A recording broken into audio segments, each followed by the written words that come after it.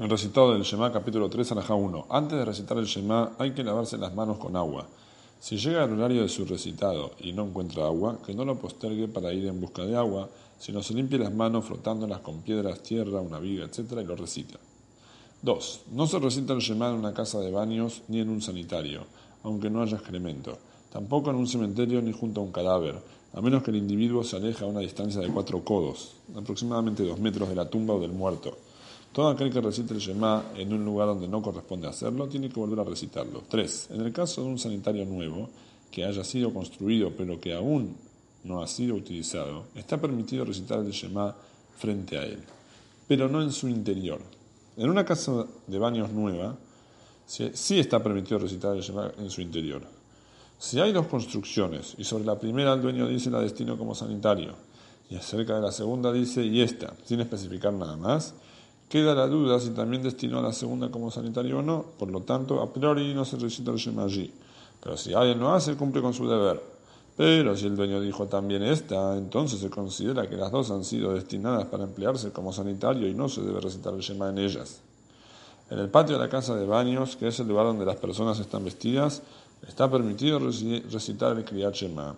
4.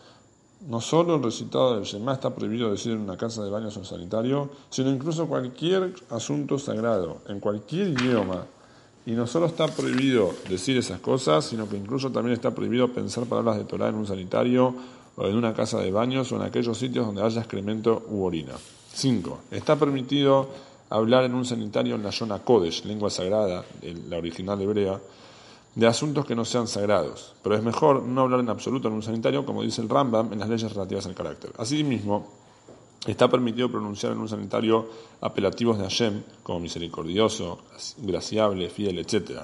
Pero los nombres divinos especiales, que son los nombres que no deben borrarse, está prohibido mencionarlos en un sanitario o en una casa de baños vieja, es decir, que ya haya sido usada como tal. Y si le ocurriese a alguien que estando en una casa de baños o en un sanitario debe apartar a alguien de hacer algo prohibido, que lo haga, aunque ello implique que debe hablar en la Yona Kodesh y de cuestiones sagradas, por ejemplo, citándole la ley que prohíbe tal acción. 6. Frente a excremento humano, excremento de perros o de cerdos de los cuales haya pieles, antiguo método para curtir el cuero, el cual genera olores muy desagradables, frente a cualquier excremento que despida olor desagradable, como estos, o frente a orina humana, está prohibido recitar el Kriyat Shema. Pero sí se puede recitar frente a orina animal si no tiene mal olor. En el caso de un niño pequeño que aún no alcanza a comer un kezait, una cantidad que equivale a una aceituna de cereal en el tiempo que un adulto puede comer, una cantidad de cereal equivalente a 3 huevos, no es necesario alejarse de su excremento ni de su orina, pues en general no tiene mal olor, pero si tiene, sí hay que alejarse para recitar el Shema. 7. Está prohibido recitar el Shema frente a excremento seco como la arcilla, pero si está más seco aún, que si se lo arroja se desintegra, es como polvo y está permitido recitar el Shema delante de ello. En cuanto a la orina que fue absorbida por la tierra, si su marca está visible, está prohibido recitar el Shema allí, y si no, está permitido. 8. ¿Cuánto hay que alejarse del excremento de la orina antes de recitar el Shema? 4 codos, que sería aproximadamente 2 metros. ¿De qué caso estamos hablando cuando están atrás o al costado de uno? Pero si están adelante hay que alejarse hasta no poder verlos y luego recitarlo. 9. ¿De qué caso estamos hablando? Que hay que alejarse de 4 codos de estas sustancias para recitar el Shema, que la sustancia está en la casa en la cual se encuentra la persona y a la misma altura. Pero si hay allí un lugar que es 10 palmos más alto o más bajo, y la sustancia se encuentra allí y tiene permitido incluso sentarse al lado y recitar el Shema allí, pues se trazó una división entre ellos y se considera que él y el excremento están en lugares diferentes. Cada palmo es aproximadamente 9 centímetros en hebreo, que es en hebreo tefaj. Esto es siempre y cuando no le llegue ningún olor desagradable. Asimismo, si ponen un utensilio encima del excremento o de la orina, aunque esté en la misma casa, es como si estuvieran enterrados y está permitido recitar el Shema con estos. 10. Si entre el individuo y el excremento hay una división de vidrio, a pesar de que lo vea a través del vidrio, tiene permitido recitar el Shema allí. Está permitido recitar el Shema en un lugar donde haya una micción de orina, por ejemplo en algún recipiente o en un pozo, si se echa un revit, aproximadamente 100 milímetros, de agua. Incluso si se encuentra a menos de 4 codos de distancia, pues el agua neutraliza la orina. 11. Si hay excremento en un hoyo, está permitido pararse con su calzado sobre el hoyo y así recitar el Shema, siempre y cuando el calzado no toque el excremento. Si frente al individuo hay un poco de excremento, como el tamaño de una gota, que escupa sobre saliva espesa hasta que quede cubierto y después recita el Shema. Si el propio cuerpo está sucio con excremento o las manos están sucias del sanitario, pero no despiden un olor desagradable en absoluto, porque es muy poca cantidad o porque ya está muy seco, está permitido recitar el Shema. Pero si el excremento está en su lugar característico, es decir, en el ano, a pesar de que no se ve al ponerse de pie, sí se ve cuando está sentado, cuando está sentado está prohibido recitar el Shema hasta limpiarse muy bien, porque el excremento es húmedo y despide un olor desagradable. Varios geonim eruditos enseñaron que está prohibido recitar el Shema si se tienen las manos sucias y es adecuado actuar en concordancia. 12. En el caso de un olor pestilente proveniente de una fuente tangible, hay que alejarse 4 codos, aproximadamente 2 metros, para recitar el Shema. Eso en tanto el olor ya no sea perceptible allí. De lo contrario, debe alejarse hasta donde el olor no se sienta. Si la fuente del olor no es algo tangible, como por ejemplo el gas de un humano, debe alejarse hasta donde el olor no se sienta para recitar el Shema. En el caso de un recipiente de excremento o orinal, está prohibido recitar el Shema frente a ellos, aunque no tengan nada en su interior, y no despidan ningún olor desagradable, pues son considerados como un sanitario. 13. En el caso de un excremento que pasa frente a la persona, como por ejemplo si está flotando sobre la superficie del agua, está prohibido recitar el Shema frente al mismo.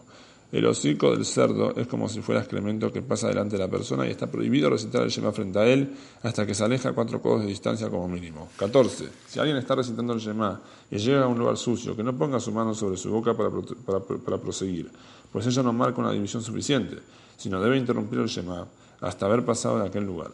Asimismo, si quien está recitando el Shema despide un gas de su cuerpo, que interrumpa hasta que se vaya el hedor y luego pueda retomar la recitación. Y lo mismo se aplica si en lugar del Shema está recitando palabras de Torah. Si un compañero despide un gas de su cuerpo, aunque se debe interrumpir al recitar el Shema, no se debe interrumpir de recitar palabras de Torah, pues los sabios no exigieron que se interrumpa el estudio de Torah en este caso. 15. Si alguien está recitando el Kriyat Shema en una casa y le vino la duda de que haya allí excremento o orina, tiene permitido proseguir la recitación, pues en general las casas están limpias. Pero si está recitando el Shema en un basural y le vino la duda si hay allí o no excremento, no debe recitarlo hasta revisar y comprobar que no haya, porque se supone que en el basural hay excremento. Pero si la duda es si hay solo orina, incluso en un basural está permitido recitar el Shema. 16. Tal como está prohibido recitar el Shema ante excremento u orina hasta haberse distanciado lo suficiente, también está prohibido recitarlo frente a la herbá, desnudez de los genitales, hasta haberse dado vuelta, incluso si se trata de un no judío o de un menor, que no lo recite frente a la herbá, incluso si hay una división de vidrio, por cuanto que él ve la herbá, tiene prohibido recitar el Shema hasta darse vuelta. Todo el cuerpo de una mujer se considera herbá, por lo tanto no se debe mirar el cuerpo de una mujer cuando se está recitando el Shema, aunque se trate de su propia esposa. Si partes del cuerpo que normalmente se encuentran cubiertas con la ropa están al descubierto, aunque solo sea una medida de un tefaj, un palmo, que no recite el Shema ante ella. 17. Tal como está prohibido recitarlo frente a la herbá de otras personas, también está prohibido recitar el Shema frente a la propia herbá. No se recita el Shema estando desnudo hasta cubrirse la herbá. Si el individuo tiene una faja de tela, cuero o arpillera encima de su cintura que tapa sus partes íntimas, aunque el resto del cuerpo esté desnudo, tiene permitido recitar el Shema. Si es que su talón no toca sus partes íntimas, al estar sentado y sus talones hacia atrás, Si está durmiendo desnudo bajo una manta, debe trazar una división con su mano bajo su corazón, sujetando la manta bien contra su cuerpo y después recitar el Shema. Pero no debe hacer la división en su cuello, porque de este modo su corazón estaría viendo su herbá, lo cual sería como si estuviera recitando el Shema desnudo. 18. Si 2 individuos están durmiendo bajo una misma manta, tienen prohibido recitar el Shema aunque tapándose con esta bajo su corazón, a no ser que la manta los separe de modo tal que sus cuerpos no se toquen desde la cintura hacia abajo. Si un individuo está durmiendo con su esposa, sus hijos o los integrantes pequeños de su casa esclavos, los cuerpos de ellos son como el cuerpo de él y no le provocan ningún pensamiento inadecuado. Por lo tanto, a pesar de que su cuerpo esté tocando el de ellos, puede mirar para otro lado, trazar una división con la manta sujetándola contra su cuerpo, bajo su corazón y recitar el Shema. 19. ¿Hasta cuándo son considerados menores para esto? Hasta que el varón tenga 12 años y un día y la mujer tenga 11 años y un día. Esto es en el caso de que su físico sea como el de los adultos, pechos afirmados y que le haya crecido vello en las partes íntimas. Entonces que el adulto no recite el Shema hasta poner una manta que traza una división entre ellos. Pero si él o la menor aún no tienen pechos afirmados sobre ellos en sus partes íntimas, el adulto puede recitar el Shema estando junto a ellos y no necesita trazar ninguna separación hasta que el varón tenga 13 años y un día y la mujer 12 años y un día.